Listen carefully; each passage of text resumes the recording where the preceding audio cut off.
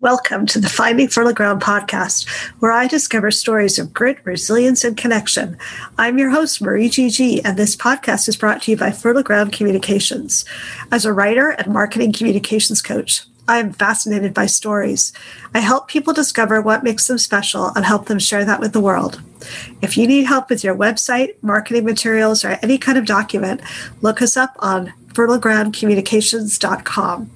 In this episode, I interview Cindy Van Arnhem, who has faced a lifetime of mountains, starting when her beloved dad passed away when she was 16 years old. For 23 years, she created a mountain in every choice she made about her life.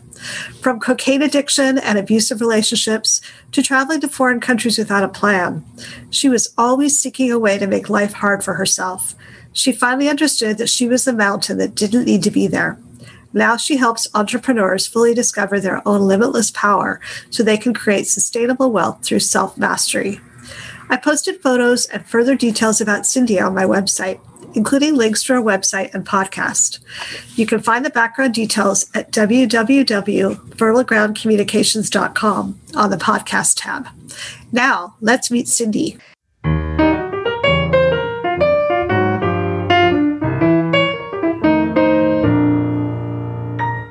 Hello, Cindy. Thank you so much for being on the Finding Fertile Ground podcast. Thank you for having me. I'm so excited for this conversation. Yes, me too. So let's start out by talking about your life beginnings. What was your childhood like? I grew up on a farm. I had a really happy childhood. I grew up on a chicken farm with 18,000 chickens. Wow. The fastest egg picker in the West. Oh my gosh.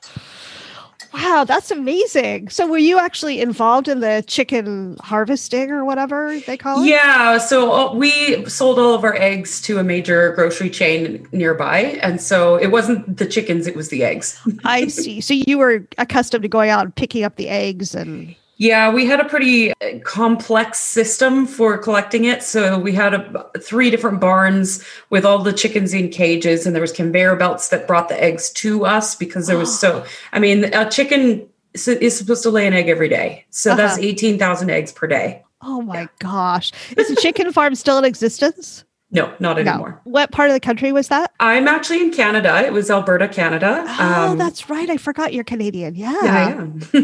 That's right. Oh my gosh. And where do you live now? I'm in British Columbia, Canada. So what's the difference between Alberta and British Columbia? BC's warmer Uh-huh. by a lot. And BC has more mountains. Alberta is pretty flat. I've never been to Alberta. I've been to British Columbia and Ontario, but not Alberta. Yeah, I moved to British Columbia 20 years ago and never looked back. I love British Columbia. It's beautiful up there. Yeah, it really is. So you were very close to your father. Can you tell us about your father? Yeah, my dad was my biggest cheerleader. He was a mechanical engineer turned farmer. And so he was always building things and creating things. And he was a 2nd degree black belt in Shotokan karate. And he was just this powerhouse. He was somebody that I just looked up to and admired. He was so strong. And he always told me that I could do, be, or have anything I wanted in life. That's a really wonderful start to your life to have somebody like that. And so then let's talk a little bit about when he passed away. How old were you when that happened? Yeah, I was 16 years old and he passed away suddenly. It took all of us by surprise. He was one of the healthiest men that we knew. And he worked himself to death. Oh, no. Yeah. So he just died in the night? No, it was during the day. He was right at the end of his workday. He was finishing up in the barns and we were waiting for him to come home for dinner. And I looked out the window and saw the ambulance and he was dead before he hit the ground, unfortunately. Oh my gosh, how devastating. Oh, it was. So how did you deal with that at such a young age? Not well. It's taken me years. I immediately made a series of decisions in that moment that, number one, there was nobody else that would ever believe in me the way he did. And that the universe really didn't have my back, that it was just chaos. And, when your number's up, and there was nothing we could do about it. And so I just started making a series of very poor decisions. I mean, you name the bad decision, I made it. Abusive relationships, drug addiction, alcoholism. I was just a wreck. And that started pretty quickly after he died? Yeah, shortly after, I was still in high school, and my math and science teacher at the time, I was in a very small school. My graduating class was 18 students. Oh. So as I was going through school, I had been a straight A student and my grades started failing. And then I started getting into arguments with my math and science teacher, and he tried to manipulate me in ways that weren't great for a young female. Oh, no. And so I ended up taking a lot of my final high school courses by correspondence. And at that time, it was, through the mail. There was no internet back then. Oh, right. Uh-huh.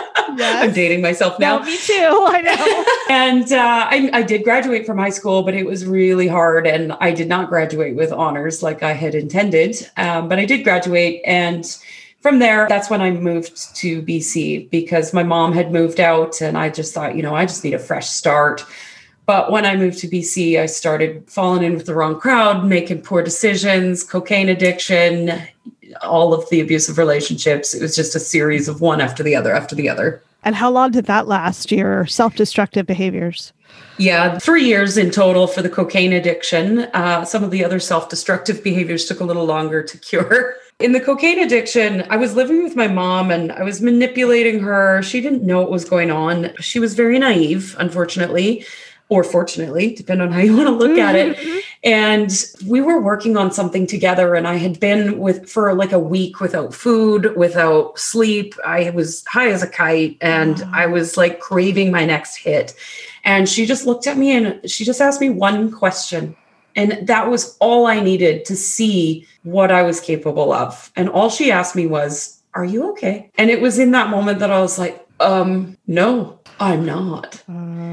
And sometimes it's just that 1 second of surrender to, we can't control it anymore. So she sent me there was no formal treatment. I went to a friend's house. He took my car keys and my phone away from me and fed me. I laid on his couch for 3 weeks and recovered. Oh my gosh. So you never actually had treatment? Never. Wow. From there, I decided that I was going to take control of my life. So I decided to start traveling. But I knew that if I went to some countries, that I would probably fall back into my same habits. And so I chose to travel to countries where if you do drugs, it's the death penalty. Really? Oh my gosh. So what countries were those? I lived in Jakarta, Indonesia for a year. Oh. And from there, I moved into Dubai in the United Arab Emirates. I love Indonesia. My husband and I went there. We lived in Japan for 3 years. And then when we left, we traveled. We spent 3 weeks in Indonesia and I loved it there.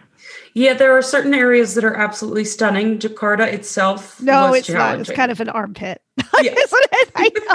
Yes, I remember that about Jakarta. Yeah, the rest of the country is beautiful, but Jakarta is not the prettiest. I remember we were staying in a guest house and we were awoken every morning, at like 4 a.m. with the prayers. I actually miss that. I loved the sound of the call to prayer. To me, it was just this haunting, beautiful sound. And at first it was hard, but I got used to it and I actually miss it now. Yeah. Oh yeah. I'm sure if we'd been there longer, we would have felt the same way. Yeah. Yeah. Oh my gosh. So what did you do in Indonesia and Dubai? Yeah, I taught English as a second language. So I was I can't remember the name of the school, but I was teaching young Indonesian students how to speak English. Yeah, that's what I did in Japan as well. Wow. Huh. That's great. So you went to Indonesia and Dubai, and then what happened next? My mom got really sick and almost died, and my uncle had passed away. So I decided it was time to come home. Came home, fell in with the same crowd, and started making poor decisions again. Oh my gosh. We all have our relapses. Yes. Yeah. And then I decided, it was time to, pull up my big girl panties. So I went to work in Saskatchewan on the pipelines. And from there, I started kind of getting my act together and started growing up and then moved back to BC and I got a job as a bartender. I was bartending for probably about 6 years. And I was working at this one bar where I actually had a baseball bat behind the bar for protection. Oh, really? Oh my God. The dive bar. Oh my gosh. And it was the night that I actually had to pull the baseball bat out that I realized I'm better than this and I deserve more than this. There was a song that came on my way home that night, Hailstorm, I Am the Fire. And I listened to that song on repeat over and over and over again. And the one line that stood out to me is, I am the one that I've been waiting for. Oh. And I started realizing that the only person who would ever help me change my life and make my life better was me. So at 3:00 in the morning that night, I started researching career options. And the next day went and applied to college and went back to school as a mature student. And graduated from college as an event and promotions manager. Halfway through college, realized that's not what I wanted to do. And I did not want to run events and started my own business. The education was amazing. I learned a lot. It helped me step out of my comfort zone. But what really happened was that I took my power back. How old were you when that shifted, when you went back to college? That would have been 5 or 6 years ago. So 35, 34. It seems like you have an incredible amount of self-awareness, maybe more than most people. Well, now I do. Yes. Yeah, but even back in the days, though, like when your mom asked you the question about, are you okay? I mean, that takes a lot of self-awareness to understand that, no, I'm not okay. And I need to do something about it. This is true. Yeah, definitely. So you say on your website that for 23 years, you created a mountain in every choice you made about your life. Can you explain a little bit more about that? Well, I just tried to make my life hard. That's what I always think of when I think of the mountain. The mountain is the how and the why. What I've learned in the last 3 years of really deep diving into energetics and how the universe operates is that it's not our job to know how, but the mind wants to put this big mountain in front of it. So even, for example, we'll just throw one out there. You want to make $1 million. The mind goes, but how? But it's not our job to know how. We just take those steps one day at a time, and then you have $1 million. You specialize in quantum numerology and universal laws. I have no idea what that means. So can you translate that into English for most of us who are new to those terms? I help people understand who they are, what they want, and how to get it. And what do you do with numbers? How do numbers apply to that? So everything in our experience has a mathematical code. And like the things in our physical reality, the people, our relationships, energy, everything has a numerical mathematical code to it. I'm not going to dive into the math because it's quantum physics and I can't even figure it out. But there are certain numbers and pinpoints that we can use as numerologists to really dive into what that code is and how it can best support us as entrepreneurs or humans in general. I work specifically with entrepreneurs to help them activate their wealth. But when we look at, for example, just your date of birth, we can tell you the foundation of your personality, some of your key sabotages to watch out for, some of your biggest challenges, but also what some of the major possibilities available to you are. And we can show you how you operate within that mathematical code. There are some people who are born speakers and they're meant to be on podcasts and on stages. And there are other people who are meant to be hummingbirds and flitting about doing this and that and everything and being more adventurous. There are certain people that are good at structures and stability. That's all built into your mathematical code. And we can determine that based on your date of birth. Really? So if I told you my date of birth, you could look it up, or would you have it in your mind? Go and look up my date of birth and tell me what I'm meant to do? Yeah, numerology is an intuitive science. So there are resources that you can look at where there's a certain particular meaning to a number. But as a quantum numerologist, I believe that numbers are evolving with us. And the universe is either dying or expanding. And so if we are growing and expanding as humanity, then the numbers need to do that as well. So I often channel numbers through meditation and through just different brainwave frequencies that I play with. I can actually see the mathematical code. Now, there are certain calculations that I need to do to determine your ruling number. But once I get there, then most of it ends up being intuitive and really just feeling into the energy of who you are. So how did you land on this type of practice? Yeah, I started my business back when I was in college as a virtual assistant. So I was helping entrepreneurs build the back-end systems in their business, building their websites, their sales pages. And what I quickly discovered was how much I hated doing that. And I had put a mountain in front of myself, thinking that if I just worked a little bit harder, that somehow I would have that magical breakthrough. I was living PayPal to PayPal. I was burnt out in 6 months. It was pretty bad. And Along my journey, I ran into a woman named Joy Kingsborough, who to this day is my mentor. I'm her apprentice. She's teaching me everything she knows when it comes to numerology. She's been studying it for 20 years.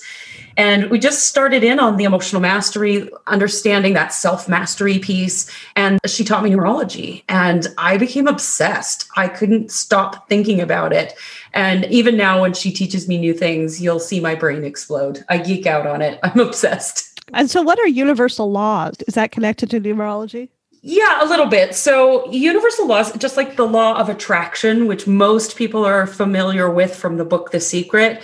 The Secret missed a lot of other laws that are important. We can't just work with one law. There are several laws, and Joy and I work with 25 universal laws specifically to help support in understanding how best to take action, when to pause, when to move. And we tie that in with numerology so that we can understand our code within the code of the universe. So how did these tools help you to heal your old wounds of drug addiction, emotional abuse, and trauma? Yeah, the number one tool that I have used is forgiveness, and really understanding that my journey of addiction and poor decisions, I used to have a lot of shame about it. There was a lot of guilt, even around the money piece, because I was stealing money from my mom. Like it was pretty bad, right? And there was a lot of healing that needed to happen in that. But what really needed to happen was that I needed to forgive myself. Mm-hmm. There were a lot of forgiveness letters written, a lot of fires burning those letters. And just a big journey of self-awareness and understanding that the decisions I made when I was in my 20s led me to who I am today.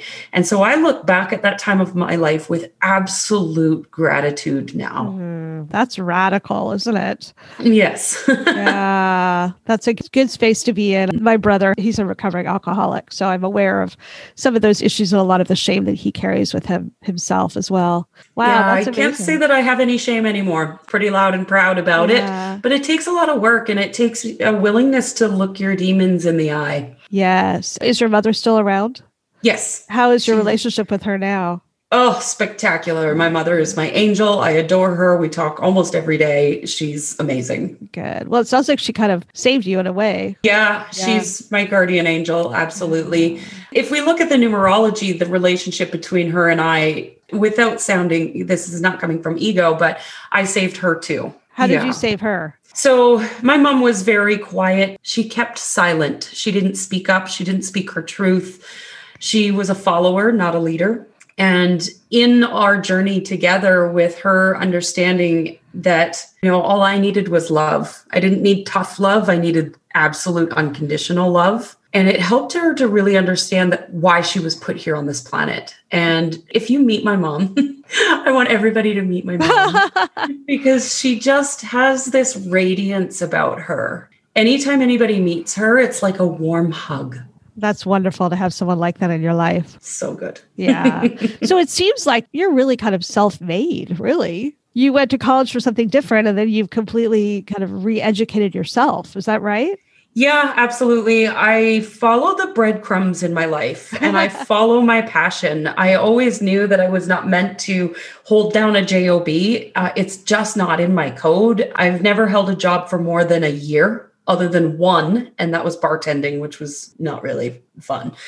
I just followed the breadcrumbs of my passion. I always knew, and I think this comes from my dad saying I could do, be, and have anything I wanted. So whenever I wanted something, I just followed it. Yeah. I mean, the engineer turned chicken farmer, right? Right. Yes. Yes. Well, and I really admire people. It took me, I'm a new entrepreneur. I've been an entrepreneur for a year and a half after working in a job for 33 years. So I really admire people who understand that about themselves when they're much younger. So that's great. It's interesting because I didn't really understand it when I was younger.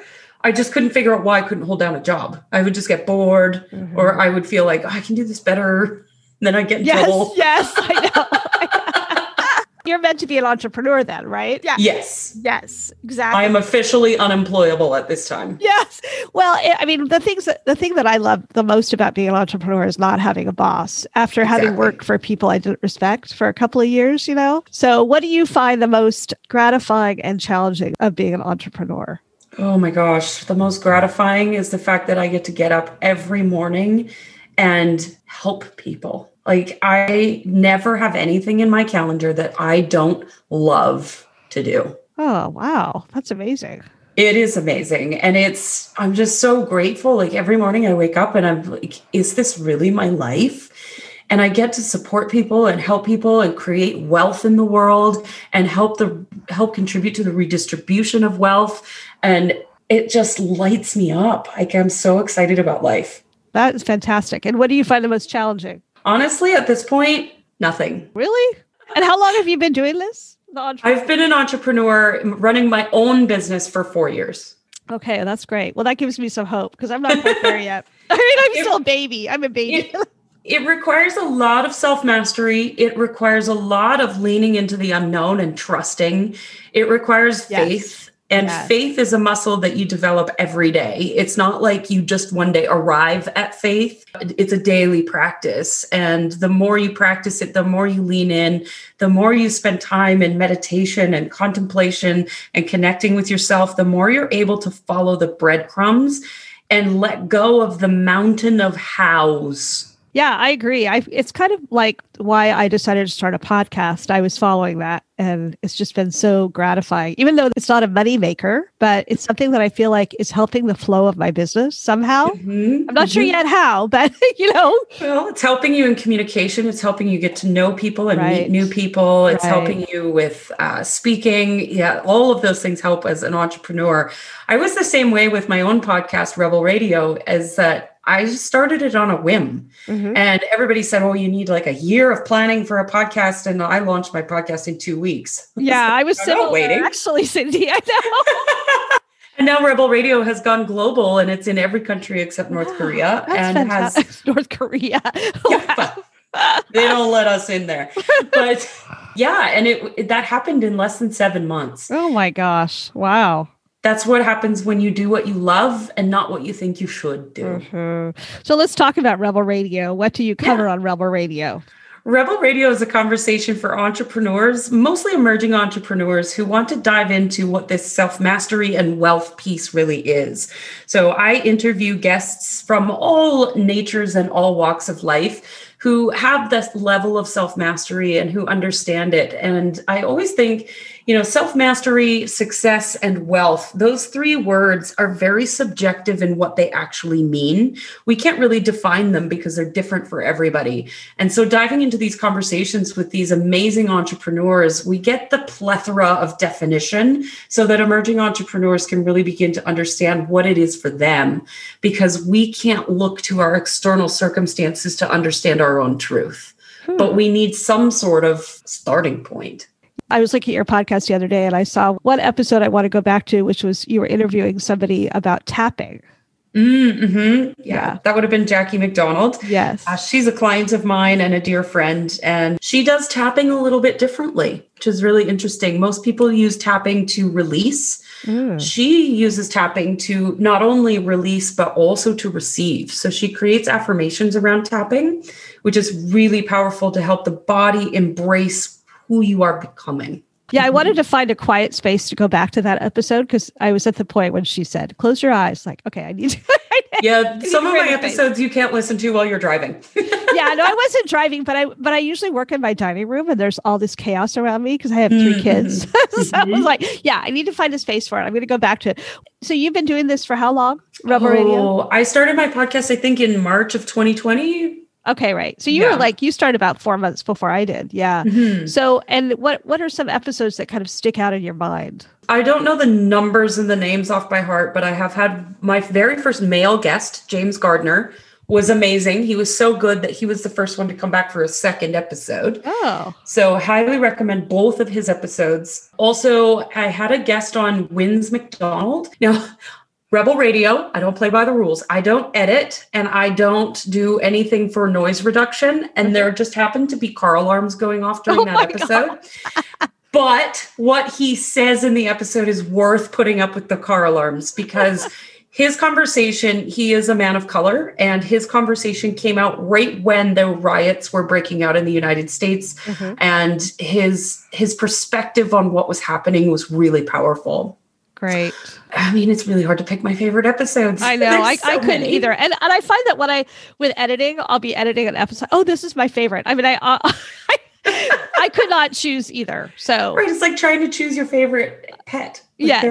They're all so different. I know. Wow. And how did you come up with that name? Rebel Radio? Well, numerologically, I am a rebel. And so that just made sense. And I was really focusing on, creating my brand at that time. And the rebel just came out. I love it. That's great. So think back to yourself at age 21. What would you say to her now? I love you. Oh, nice. And leave it at that. That's it. Yeah. That's all she needs. Short and sweet. Okay, I love it. What have you read or watched recently that has inspired you? Oh, I am deeply ingrained into Carl Kalaman. He is a quantum physicist turned Mayan enthusiast. And what he has discovered is that the Mayan culture were actually quantum physicists. So he has studied the Mayan calendar in depth and has tied in how quantum physics, how we understand quantum physics today, how that ties into the Mayan calendar. And so it is a numerological conversation. It's very in depth. It's very scientific, but that would probably be my number one go-to. Just curiosity, because, I'm American and yesterday was a big day here, right? For Georgia. We're very excited. Mm-hmm. So what do the numbers and the universal laws say about this time that we're living in right now? Yeah. Oh, I love this question so much. So 2020 carried the energy of the 4. So I'm just going to talk about 2020 for a minute, and then I'll move into what 2021 feels like. So the energy of the 4 is all about stability, structure, foundation, and safety. And in 2020, that became very clear where our foundation and our structures and our systems weren't working. As we saw the polarity of that 4, where all of a sudden the healthcare system, the political systems, every educational systems, it was all falling apart, right? And it was blatantly obvious. And as we started to understand that, and we were literally forced to go home because many people couldn't go to work because of the pandemic, it was an invitation to come back to what's most important and to rebuild our own foundations. So many people experience the pandemic as an opportunity to try new things and experience things that they didn't have time to before, where people all of a sudden were starting yoga or starting their own businesses. There was a lot of people starting entrepreneurial businesses online because we couldn't go out in public and run a business. Mm-hmm. And so it was an opportunity for us to create a new foundation. And we were okay with being in a box. If you think of the 4, there's 4 sides to the box, right? So 2021 comes along and it carries the energy of the 5. Now the 5 wants freedom more than anything else. So we're already starting to experience this with anti-mask rallies. People are starting to push against the system. Don't tell me I can't stay at home. Don't make me wear a mask. And they're fighting back. We're starting to see people fight for their freedom. And we're starting to see people pushing against those boundaries of that box of the 4, where we want more adventure, we want more play, we want freedom, we want to be able to do what we want when we want. We're going to see a massive awakening happening this year as people begin to understand the illusion that we've been medicated with for hundreds of years is falling apart. We're going to start seeing the truth of what reality really is. And people are going to start understanding that what we've been told in the media, the news, it's all a lie. So it's going to be really challenging for a lot of people. It's going to be very liberating for a lot of people. The understanding for 2021 is to land into the heart. The 5 is very emotional and needs to understand that even though society has told us that we're supposed to shove our anger and our sadness and our grief under the carpet and medicate it and numb it with Netflix and drugs and food and alcohol, what we're really meant to do is feel the full spectrum of our emotions, because that's what makes us human.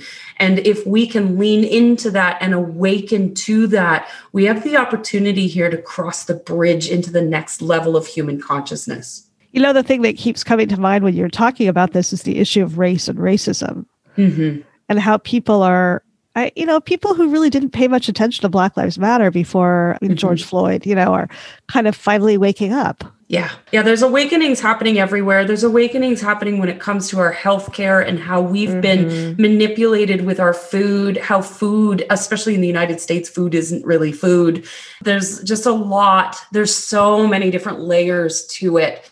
The invitation of the 5 is to really bring us back to the idea of listening to the beat of our own heart. And it only takes a moment for you to close your eyes, place your hand on your heart, and just listen. And your heart always knows the answer of what's right for you, not what's right for what everybody else wants for you, not what you should do, not what you think is possible, but the heart just says, I want this. The more we do that and the more we listen to that and we're discerning of that, the more we have the ability to take action towards it, not looking to our external circumstances for the evidence of it, but just knowing that we can have it because the heart wants it.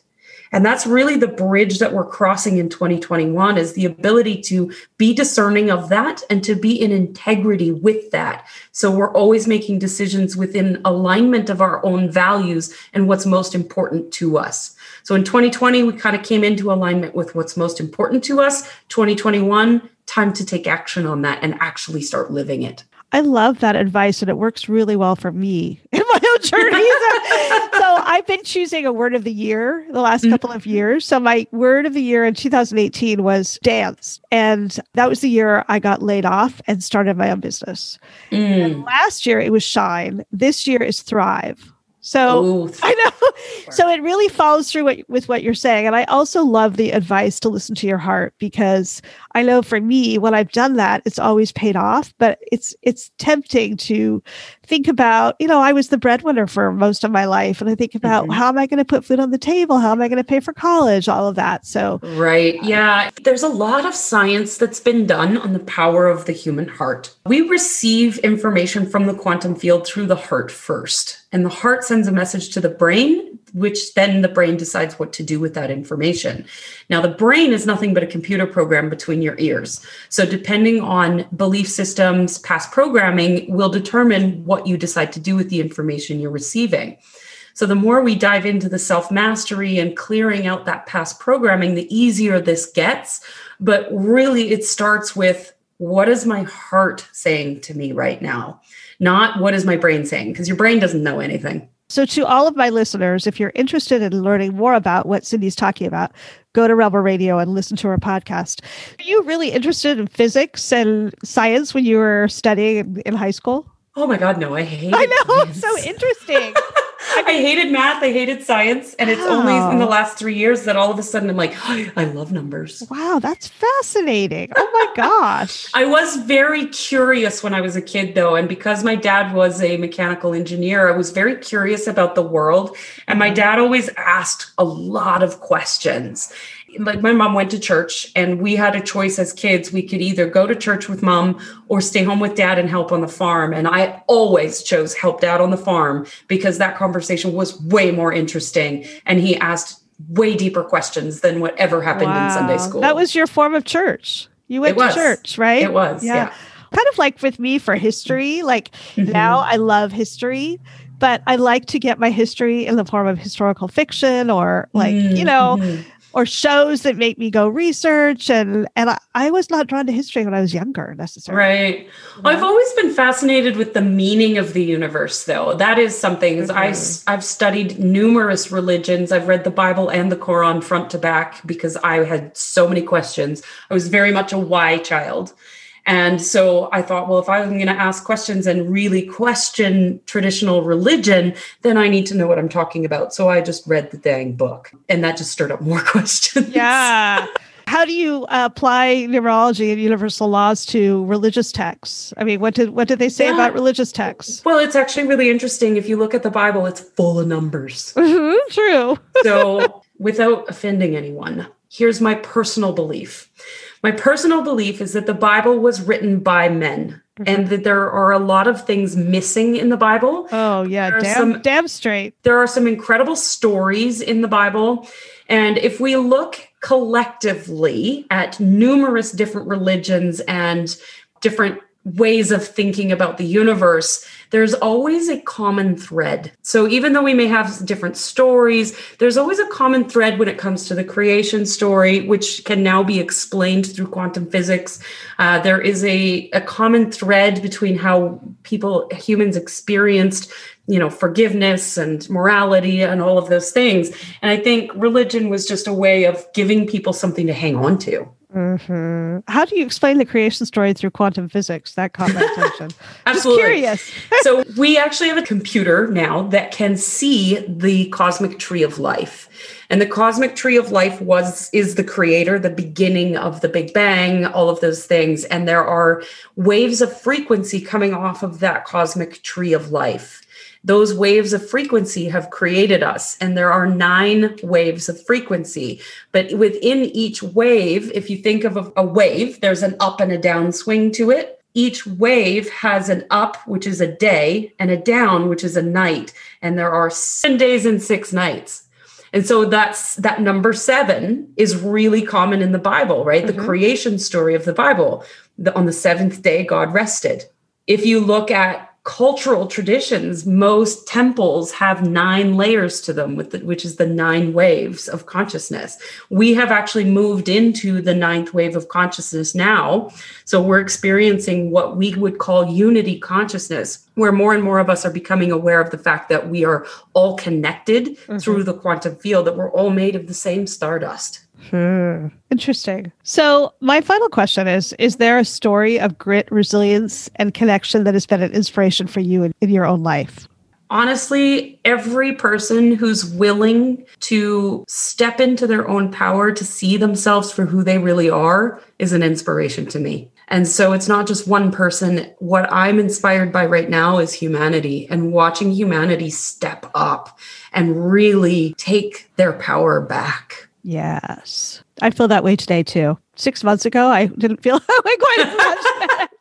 Mid-pandemic, not so much. Yes. Well, and also with the political situation in the U.S. Well, and the pandemic as well, seeing that people are not caring for each other, that's been heartbreaking. So yes. Yeah, that still causes me some heartbreak, but there is hope today. So I think it's important to look around for the evidence of it, because so here we go again.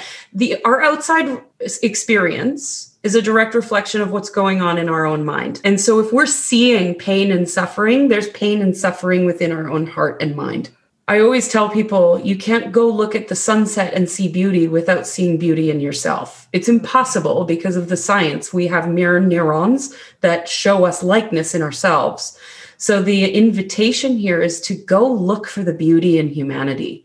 Go look for the acts of kindness. Go look for the person walking an elderly across the street. Look for those moments where you see the love in humanity. And the more you look for it, the more you'll see it. I love that. That is a wonderful way to close. Thank you so much, Cindy. It's been a wonderful conversation, and I look forward to coming on Rebel Radio in a few months. Absolutely. I can't wait. Thank you. I really love this conversation. Thank you. I really appreciate it. Thank you so much, Cindy. Have a great day. You too. Bye for now. Okay. Bye. Before my interview with Cindy, I knew nothing about numerology. Thanks to Cindy for being a testament to self-mastery. Don't forget, you can find photos of Cindy, links to her website and podcast, and other details on my website, www.fertilegroundcommunications.com. Look for the podcast tab. Do you know someone with a grit and resilience story who would be great to interview? You can find more info on the website. Next week, I interview Elena Joy Thurston, an inspirational LGBTQ speaker, trainer, and founder of the nonprofit Pride and Joy Foundation, which is dedicated to reducing the rate of suicide and homelessness in the LGBTQ community. A Mormon mom of 4 who lost her marriage, her church, and her community when she came out as a lesbian. Elena's viral TED Talk on surviving conversion therapy has been viewed 40,000 times and landed her media and speaking opportunities with ABC, CBS, Fox, Boston's First Event, and other media outlets. Thanks for listening to the Finding Fertile Ground podcast. Please subscribe and leave us a review if you like what you hear. Our music is by jazz pianist Jonathan Swanson. This podcast is brought to you by Fertile Ground Communications.